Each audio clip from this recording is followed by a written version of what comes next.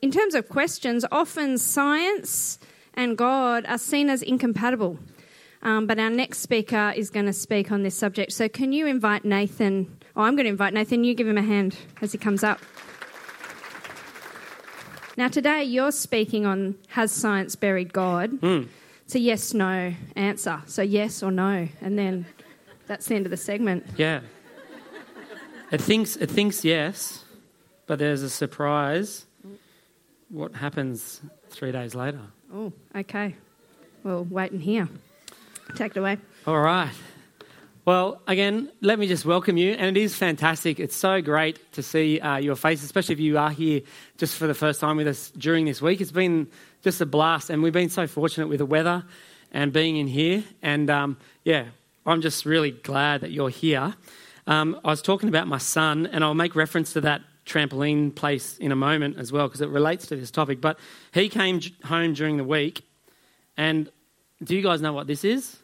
It's a Zupa Duper. And he said to me, Dad, do you know that it would take 10,000 Zupa Duper ice blocks to power a rocket to the moon and back? And I was like, what? Now, we're all open-minded, reasonable people here. And I guess this is what you might call a truth claim that my son has just made. He's declaring a true fact. It's not an opinion. It's not an attitude. It's not a feeling. But it's a truth claim that 10,000 of these will get you to the moon and back. So what's the right response when someone makes a claim like this? Because for a lot of people, when you're talking about science and God, it's almost in that kind of category. How do you even answer that question? So I said to him, son, where did that come from? How did you even think that that's a thing? And he said, oh, Dad, it's on the internet. And I said, oh, it must be true then, on the internet. But the point is, science, on the one hand, makes truth claims. Claims regarding what is true and what is fact. But Christianity and the Bible also is making a whole bunch of truth claims, fact. It's not at its heart, in a sense, about some subjective feeling. It's not about how I feel. It's not about my emotions and finding my inner self. All those things are wonderful and good, but at its heart, that's not what Christianity is about. It's about this fact claim that there is a God. But on the one hand, we have science and the fact claims that it makes, and on the other hand, we have Christianity and the Bible that speaks about God and about the fact claims around God. So how do we understand this relationship between science on the one hand and God on the other? And so today's topic is, has science buried God? Because the common answer to this question of science and God, how it's commonly perceived or understood in the popular mind, is that it has buried God. That's what science has done. Just think for a second, what are a number of things that just don't belong together? Water and oil, beer and ice cream at the same time. I've tried that. It didn't work really well. PCs and Macs, Coke and Pepsi, they're not meant to go together. And science and God is not meant to go together. Certain things just don't mix, and they ought not mix, is the idea. And this science and God falls often into this sort of category, particularly in our modern mind. So let me just share with you. I did some Google searching, and if you can see that, here's a popular idea that I think encapsulates the view when it comes to the relationship between science and religion. It's a popular idea that it's conflict, it's versus. There's God and then there's science, and they're opposed to one another. They're in conflict with one another. On the one hand, you've got Bouncin' Benny Franklin. He's the inventor of bifocals and also the lightning rod. And he's versus in the other corner with his punching gloves on, jabbing Jesus Christ. And in there, they are in the world's heavyweight championship fight, the greatest fight in history. They're rumbling in the jungle. To the outside observer who is watching on from the sidelines, and you might be one of those observers, you're sitting and you're watching this boxing ring take place. It can seem at first that the Bible is very unscientific. It's anti-reason, according to the skeptics. And if you've ever even begun to read the Bible, especially as an adult, because many of us have kind of dabbled in this stuff as kids, even if you've dabbled as a kid, then you'll know that the Bible speaks about things like miracles, speaks about things like angels. It speaks about a transcendent, interventionist, supernatural God, and makes claims that there are people who have raised from the dead. So how can the God of the Bible and this science, on the other hand, how can they ever mix? So very quickly, what I want to do is just explain to you what science is, or what I've understood science to be. Science is based on observation and evidence. It's the domain of logic and reason. It's about reasoning. It's about the hard facts. I'm not interested in feelings. I'm not interested in theory. I want to know the truth, and I want to know the fact. It's about evidence, therefore. It's about proof is at the core of the scientific investigation. Scientists also speak about the scientific method, which is made up apparently of 3 key aspects for science to occur: repeatability, testability, and predictability. So the scientists will say that for science to be happening, it needs to be able to be repeatable. Whatever it is that we're talking about in the universe, it needs to be something able to be repeated. So if you light a match and you put a fire on a piece of paper, it should happen again, and then it should happen again. So it's repeatability. It's also testability. You should be able to test something. If we think something, we want to be able to test that that's true or false. So we need to test in order to get to science. The third step in scientific method is predictability. Because it's reliable, because it's repeatable, because it's testable, we are able to actually then be able to predict what will take place because of science. Future predictions of what's going to happen the same as this time. So that's why we can have someone like Stricko, the mad scientist, do what he does, because we can predict, hopefully, that brick doesn't fly off and hit someone in the head. That's science, and we love it. Science, though, also plays a part in the history of science. Where did science come from, as we're wrestling with this debate this morning? The rise of science in history gave rise to the associated thought, which we call naturalism. You might think of a materialism. This is the idea that only the material world exists. The only thing that exists is what you can see, what you can touch, what you can measure, what you can feel.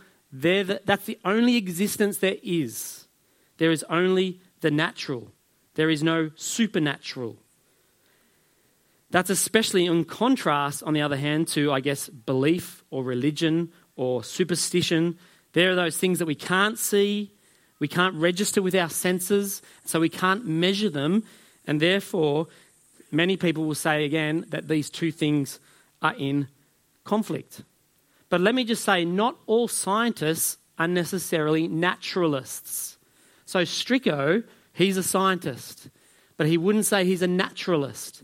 He would say, yes, he's totally on board with science, but he's also not a naturalist because he thinks there is more to the universe than just what can be measured and what can be seen with our eyes. One of the most famous sort of skeptics of all, particularly in our day and age, is this man called Richard Dawkins. He wrote a book called The God Delusion, and in it, he said many things about this question of God. Can we even speak of a God? Does God exist? He says you cannot be an intelligent scientific thinker and still hold religious belief. It's one or the other.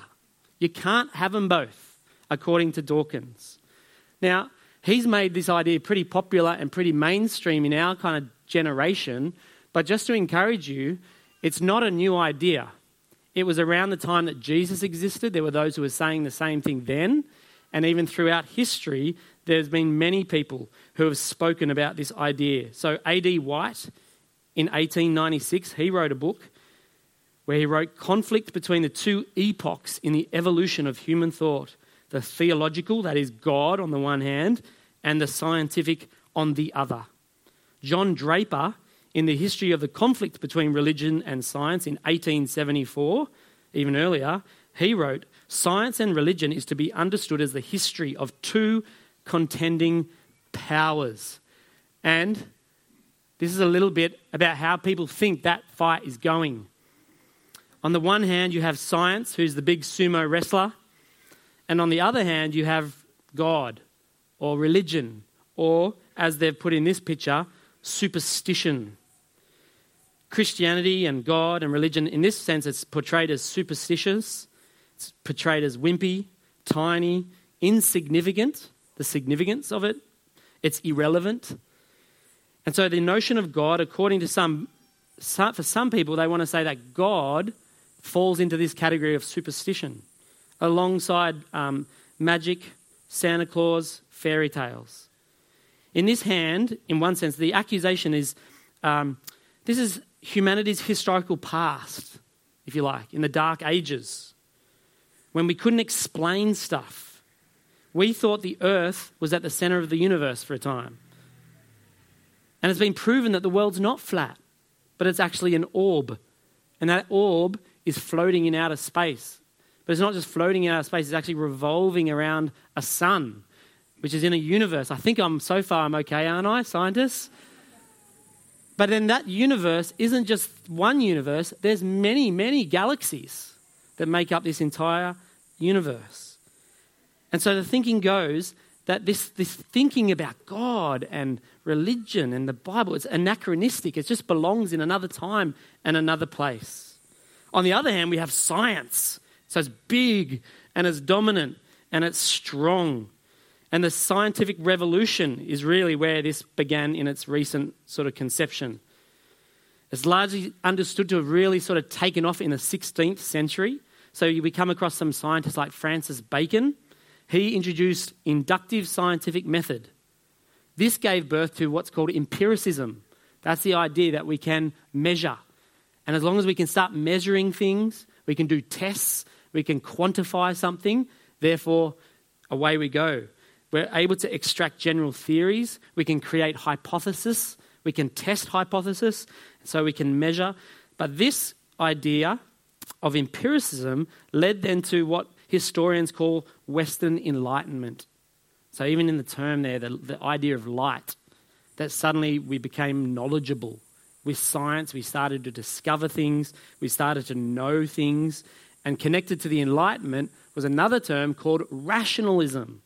This is the idea that we depend on rational thinking. We're going to use our brains to figure stuff out.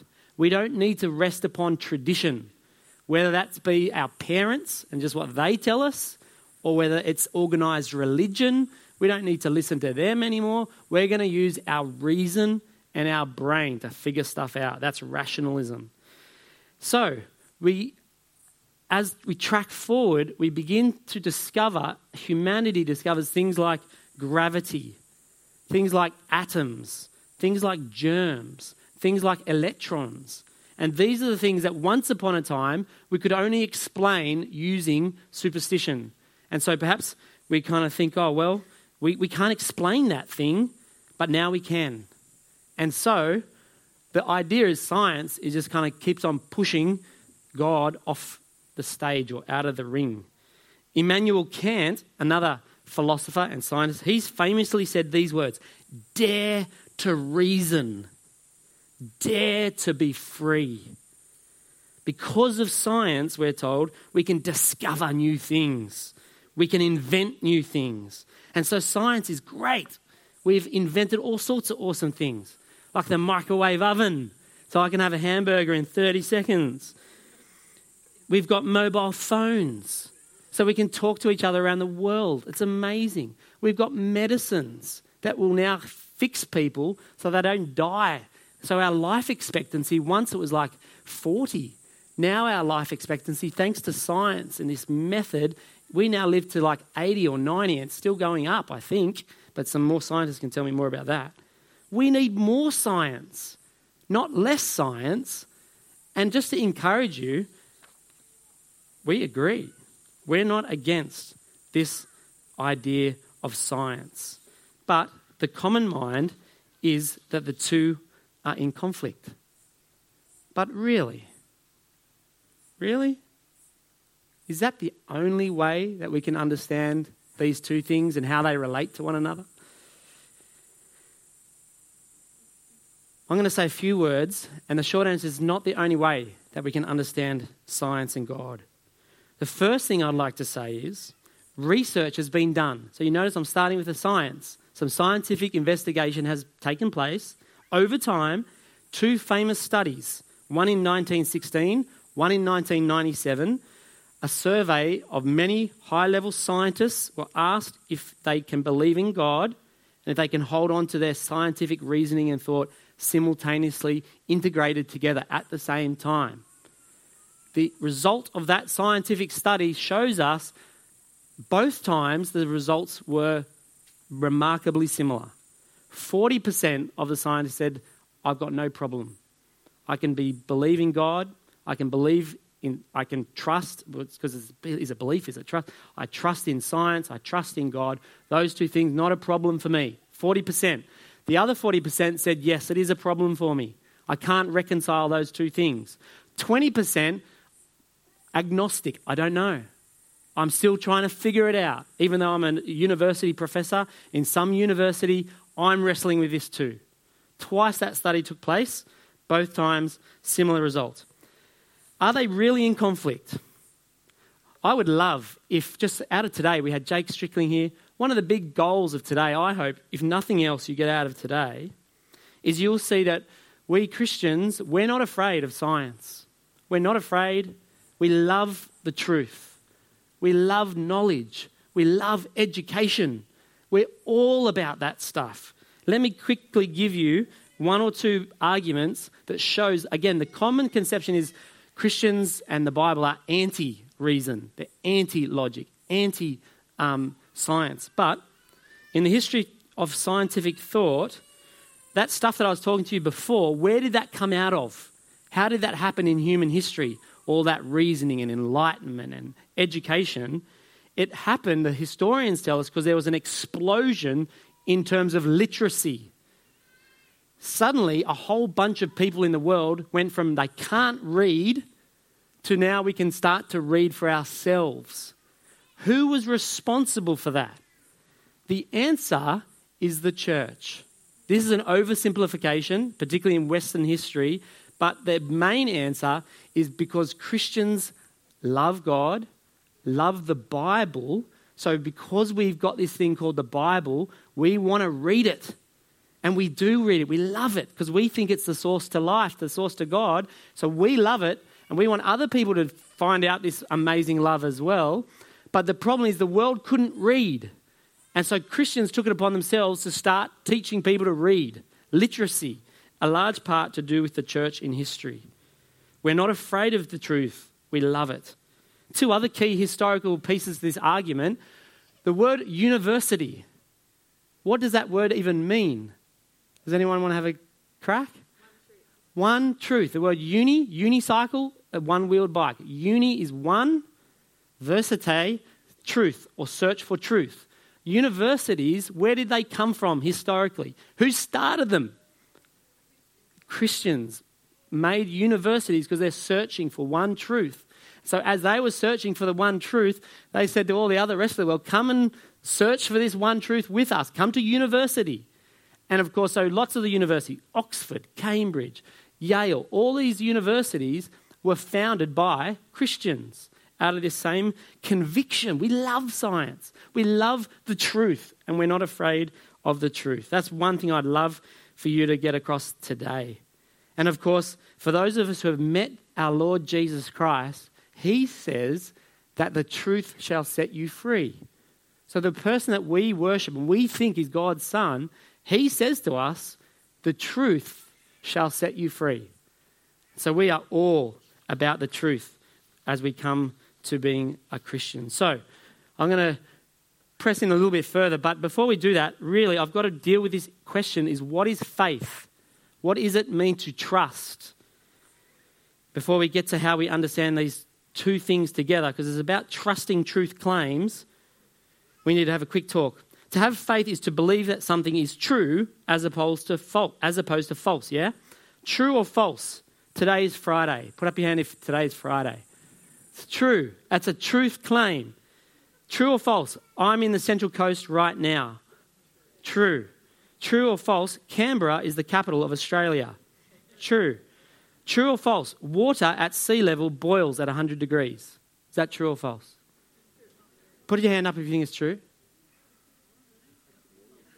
If you're at sea level, does water boil at 100 degrees Celsius?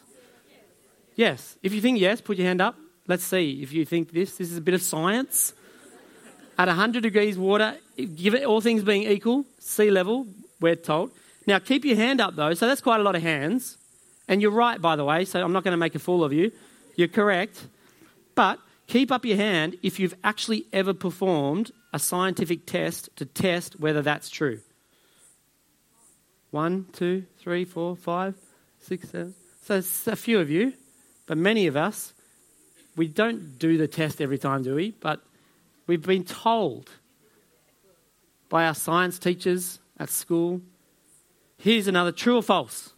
My wife, how's this one going to go? True or false? My wife is a terrible cook.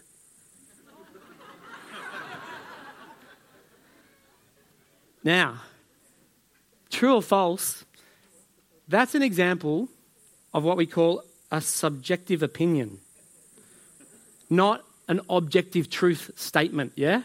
So I could say, my wife's a great cook, and I say that. My son, well, it changes from person to person, but an objective truth is true whether you like it or not. So whether you think it's true or not, it doesn't change the fact that it's true. That's the difference between objective truth and subjective. Again, a lot of people think that God and Christianity falls into this category of subjective truth, but it doesn't. It speaks of a historical reality and a truth. Philosophers distinguish between blind faith and reasonable faith. For example, let's say I said to you, I believe it's raining in Melbourne right now. Scientific method would you say, well, how do you know that it's raining in Melbourne right now? And I said to you, well, my shoulder's a bit sore. And whenever my shoulder's sore, I know it's raining in Melbourne. You'd say you are superstitious. A lot of people think that's the category of God. But if I said to you, no, I know it's raining in Melbourne because I've got a webcam set up and I've got a brother in Melbourne who just spoke to me on the phone and he told me that it was raining, then you would think, okay, that's not superstitious, blind faith, that's reasonable. And here's the question about the Christian faith and God's existence. Is it blind faith that we're talking about, or is it a reasonable faith? And by reasonable, scientists and philosophers will use the term an explanation of best fit. Is the claim about God from the Bible reasonable, or is it about blind faith? My son, he went to the trampoline thing just the other day, and he said to me, Dad, there's this amazing thing there. It's called the leap of faith. And I went, whoa, wow, cool, what is it? He said, you climb up this huge wall, and you get to the top of it, and there's a bar that's dangling off the roof, and you've got to kind of launch yourself and grab this bar, and if you miss it, you fall, but it's okay because you're connected to a safety harness, and then you come down. I was like, that sounds awesome. But it's interesting, they call it the leap of faith, because what we're talking about with blind faith versus reasonable faith, what some people suggest to you is that Christian faith is this idea that what you're being asked to do is put on a blindfold, turn off all the lights so you can't even see, and then just jump and just see what happens. That's how many people perceive Christian faith and God in Christianity. But is that how the Bible speaks of it? Is that how we Christians conceive of it? The answer is no. Let me give you a quick definition. This comes from 1681 from a Christian man who speaks about his faith. And so look, even at the time, this is not just recently, this goes a long way back. Faith is a rational and discursive act of the mind. It's an assent upon the evidence or reason inducing the mind to assent. So you pick up all of those words that we're talking about this morning as we speak about science. It's based on something. It's rational. It's about the mind. And the Bible echoes this same idea about the renewing of the mind. We love the mind. We want to build the mind. It's about evidence. It's about reason. And so the Christian faith isn't necessarily, it's not a leap into the darkness. It's actually a leap knowing, in a sense, what the evidence is before us as we put our trust in the claims of the Bible. Put up your hand if you know when World War I ended. Put up your hand if you know that it ended in 1918. So keep your hand up if you were there. So you all weren't there, but you all know that it ended in 1918. So that's kind of interesting. It's a historical claim to truth. But what I've just done in that moment is I've raised different types of truth claims. So this is where, as we get into this area of science and God, science deliberately limits itself to the physical causes and effects. That's all we're going to talk about, what we can measure, what we can see. But the Christian faith talks about physical cause. It does talk about some physical causes, but also it speaks of what we call personal and purpose and historical causes. Let me try and show you what I mean so that you can kind of, I think, get our head around this. Who or what is responsible for making the Ford motor car? Henry Ford? Or is it the guys on the production line and the machines that make the car? Aren't they responsible for making the car? Yes? Yeah? So maybe Henry Ford, maybe the guys on the production line. Okay, what about beautiful music? Think about Mozart for a moment. Who is responsible for making beautiful music? Is it Mozart who wrote the music? Is it the person playing the music? Is it the strings on the violin that as it vibrates, it makes a beautiful sound? Who's responsible? Isn't it all three kind of working together? Now, again, to illustrate, this looks good to me. Now, have you guys enjoyed the food here this week? I've enjoyed the food here this week. And it's so great because a lot of people go into a lot of effort to make this food that comes out all week to feed you guys. And the name of the team is Rachel and her team. So can we quickly put our hand together and just thank Rachel and her team, because they've given us lots of that good stuff all week and we love it. But let's apply that question to this question of the cake. Let's look at the cake. Who or what has made this cake? The physical components of the cake are sugar, egg. Is there flour in that one? No? See, that's how much I know. But there's strawberries. We could play that game like on Guess the Ingredients. All the ingredients go together to make the cake. So in one sense, you go, to make the cake, you need all that ingredients. And that's correct. That's all the physical causes that go together to make the cake. But is that all that's made the cake? If that's all it is, then you kind of missed something pretty significant. Because either it's the ladies and men who've made the cakes this week for us, you've missed them, or if it's your mum that made you the cake for your birthday, then you've kind of ignored them. And this is how it connects to the idea that we're talking about when it comes to God and science.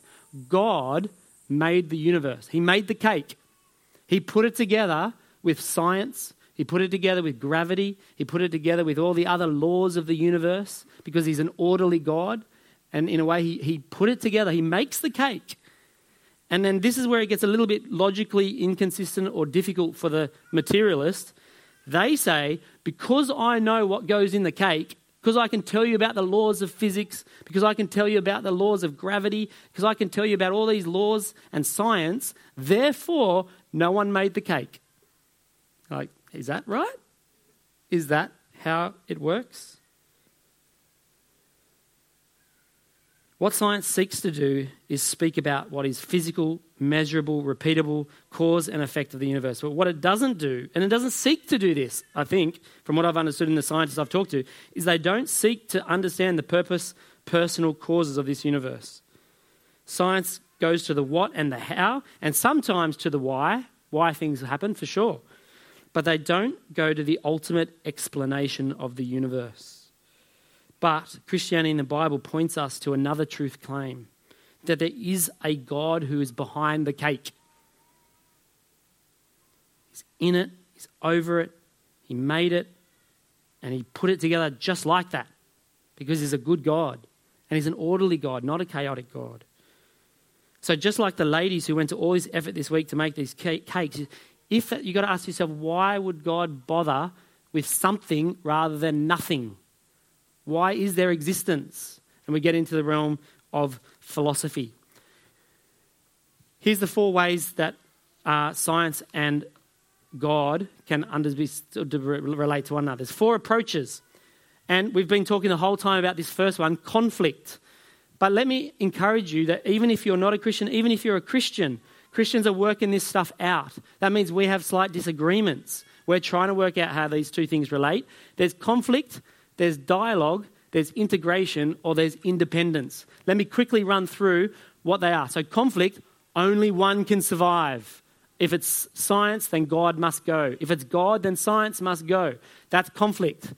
Independence is they're just 2 separate things. Just don't even try and bring them together. Because it's when you try and bring them together, that's where it all gets all messy, gets confusing, there's a lot of grief. Just keep them separate. Don't even try and connect the 2 together. Integration is a bit of a challenging one, but there'll be many scientists even in this room today who feel and approach the relationship this way. There's science or there's God, whichever one you want to start with. But science and God, in a sense, just perfectly overlap. They're integrated.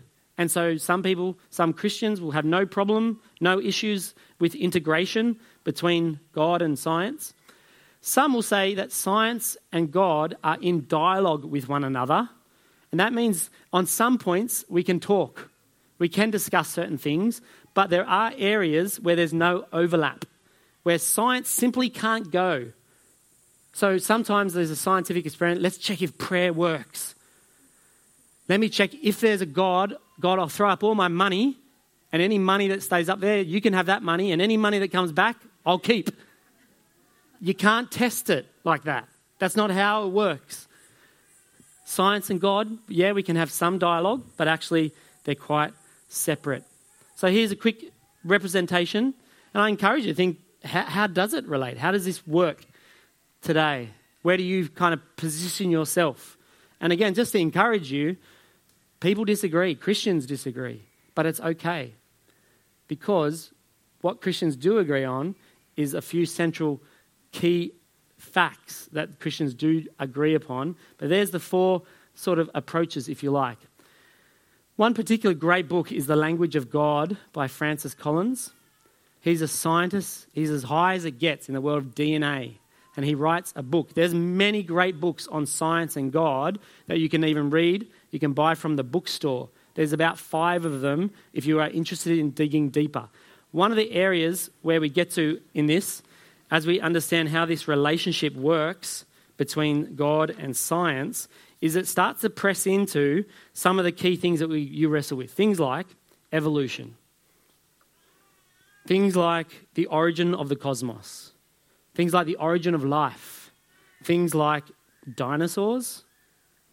They're the things that, as you read those books, you can start to wrestle with those things. There's lots of great books on the subject, but for the sake of time, I can't go into it all. What I do want to talk about is this question. I like Calvin and Hobbes. Does anyone else here like Calvin and Hobbes? So here's Calvin. He's looking at the universe, and he screams out to the universe, "I'm significant." And there's no response. And then he says, "Screamed the dust speck." God and science each have something to say to this question raised by Calvin Hobbes. According to science, there's a Big Bang. That is a cake. The universe exploded into existence. It's observable, it's measurable, it's scientific. But I'm not saying that negates the possibility that there could have been a God who lit that fuse that caused the Big Bang. But the scientists tell us it all began with the Big Bang. Something came out of nothing, according to the naturalists. Just get that. Something came out of nothing. So I'm mocked because at Christmas time, I believe that Jesus came from a virgin birth. People mock me and go, "How can you believe that? That's like a miracle and you're crazy." Because we all know how it works, right? You know how it works. We know how it works. We're about to have another kid. So we know how it works. And then we're laughed at, mocked, because we know that you can't have a baby without the right ingredients. And yet that same person mocking me, they want me to believe that the whole universe was birthed from nothing. Do you see? Choose your miracle. Which miracle do you want to go with? A child born of a woman because of God, or go with there was nothing, suddenly there's the universe. In an instant, I think, according to the Big Bang. So, I'm still wrestling with that one. But here's where a naturalistic atheist, if they're being consistent with their worldview, and one that does is Dawkins, we're going to hear from him in just a moment. Let's see what they say to this question of existence and the meaning of it, and particularly in light of reality. It's lovely to see you looking so fit and obviously pulled through so marvellously from your operation. But there's going to come a time when we don't pull through. Yeah, And, what about that? What about that? Do we get consolation from science, from Darwin, from what? Well, I guess we do. A dear professor of mine just died just a few days ago, and I've been thinking quite a bit about it. And the idea that he lives for eternity in heaven doesn't give me any consolation at all. The idea that his memory lives on with his children and his friends and his colleagues. And of course, he has his work, or he had his work, which will live on. Not everybody gets that kind of legacy. And I think that for those that we love that die young or without that sort of issue, the best consolation is just that they had a chance. They got to be on this stupendous planet and live for a while, and they may have suffered. And I think seeing our suffering in the guise of the whole cosmos can make it seem not quite so earth-shatteringly special. Yeah, we suffer, but You're right. It is a consolation to have a few books behind one, or musical compositions, or whatever. Or I suppose a great family life, and there are plenty of things of that sort. I'm rather moved by the astounding improbability of my own existence. When you think about the odds against our coming into existence, it is a huge privilege to be here. And I sort of feel that you want to say that when people say they're bored, you've no business to be bored. You exist. There are gazillions of people who could have existed in your place, and many of them would have been a lot better than you. So stop whinging. And the same thing when people bemoan their lot, or indeed bemoan the fact that life is going to come to an end. You're lucky to have had anything at all, is what I feel like saying to them. Stop moaning. exactly. I find that very interesting because we kind of hear it straight from their own mouth of what kind of consolation does the naturalistic scientific worldview give. Elsewhere, Dawkins, in one of his books, writes this: DNA neither cares nor knows. DNA just is, and we dance to its music. So I think also is a pithy summary of this position. But I want to just spend the last kind of 2 minutes with you now, sharing with you what does the Bible and God say in response to Calvin's question, I'm significant. He cries out to the universe and says, I'm significant.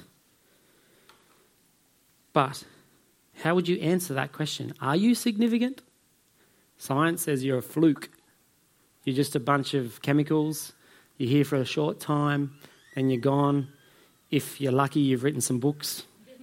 But you're a fluke. That's all you are. How do you test that claim using, let's talk about, are you significant? At one level, the Bible says you're not. The Bible says God doesn't need you because God is God. God doesn't need you because he's God himself. He can make this whole universe again. He's so powerful. But on the other hand, You are significant. And how do you even begin to comprehend significance? And I think one of the answers to that question is, what is a person willing to give or to demonstrate that significance? So I want to share with you, again, just one sentence from the Bible. We read in Romans chapter 5, Paul tells us that God demonstrates. That word demonstrate, like he proves, he shows, he reveals his own love for us. That's God. God demonstrates his love. And so this idea of love, the natural scientist will struggle with this concept of love. Prove to me that there is love. What kind of scientific investigation or experiment can I do that proves love? But God demonstrates his own love for us in this, that whilst we were still sinners, Christ died for us. What this is saying is, whilst there was a time in our lives where we were eating that cake and we were just like eating the cake with no thought of the maker, no thought of where that cake came from. We were pretty proud and we were pretty happy thinking it's all about us, eating the cake with no thought of the giver. But whilst that was going on, God demonstrates his love in that his son Jesus died on the cross 2,000 years ago. And here's what I want to finish with. This is a historical truth claim. It's objective. It's not a subjective feeling thing.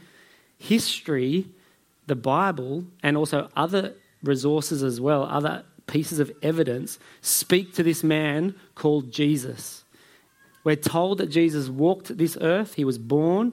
There's a whole bunch of extra historical evidence that says that he existed. He walked this earth. We're told that he died on the cross in history. And then the remarkable claim that is made in the Bible is also that whilst he was buried, 3 days later he rose again from the dead, which is an extraordinary claim. Because at that point you've got to think that's kind of in conflict with science, because dead people just don't rise. But it's a historical truth claim. And because it's a historical truth claim, it can be investigated. You can test the hypothesis. You can reason with it. You can study it and analyse it and wrestle with it. And I want to urge you that if you are here amongst us today and you've never done that as an adult, that's what life is all about. And so if you're here and you've been intrigued throughout the week, we would love for you to come to life. The other thing is, I haven't gone too far into some of the science stuff like evolution. I've done that because I'm ignorant about the evolution stuff, but also because on the weekend we have a professor coming here on Sunday to speak to us about evolution and God. There's also a Q&A time on Sunday at 2:30 up there in the main hall. So if you want to, again, push more into the evolution side of things, we would love for you to come back as well. I'm going to finish by just saying we've loved having you join us this week. And one way we'd like to see this week is we would love for you to continue to join with us, continue to grow in your relationship with us here at EV. But I'm going to pause there. And I don't think we have time for Q&A because I've gone over. Is that right, Amber? No questions today, but for a few reasons. You will get a chance to ask your questions there. Let's give Nathan a round of applause when I get down. Thank you, Nathan. So the reason we don't have questions is partly we've run out of time, but also this is just the beginning of this conversation, the interplay between science and God for us at church this weekend. As Nathan said, we want to invite you personally to attend the church services this weekend as we explore this idea of God and evolution. So the church service times are on your table, but they're Saturday afternoon, Sunday morning, 2 services, and Sunday evening. And the Saturday afternoon and the Sunday morning have EV Kids facilities. So your kids will have similar amount of fun as they have this week. Those services are provided so you can attend church and they can have fun. So I want to invite you to that. So if you do have questions, particularly from this talk, I'll encourage you to write it down on these response slips and we'll email you back. Questions such as what type of burger, what quality of burger do you get after 30 seconds in the microwave? Or who's cooking dinner after your dig at Mel? think Mel's here, or deeper questions, write them on there. We also, as Nath mentioned briefly, want to personally invite you to the Life series. So that as a church that's interested in you investigating things that are really important, we provide this service. So you've heard of lots of things from the platform this week, things that have equipped you as parents to raise your children well, really important things. But we see that nothing is more important than investigating where you stand with Jesus. And so because of that, we provide the life course, and we do it in two different ways. So there's two life flyers. One has a white background and the other one has a black. The white background is actually a daytime life course, and that is run on a Wednesday morning, and it has child minding provided. So that if you are a caregiver, particularly a mum with young kids, you can come, your kids are looked after, and you can look into the evidence-based belief in Jesus. So that's the life course. And then a similar course, but run in the evening, is the black background. So we want to invite you to look into that 6-week course.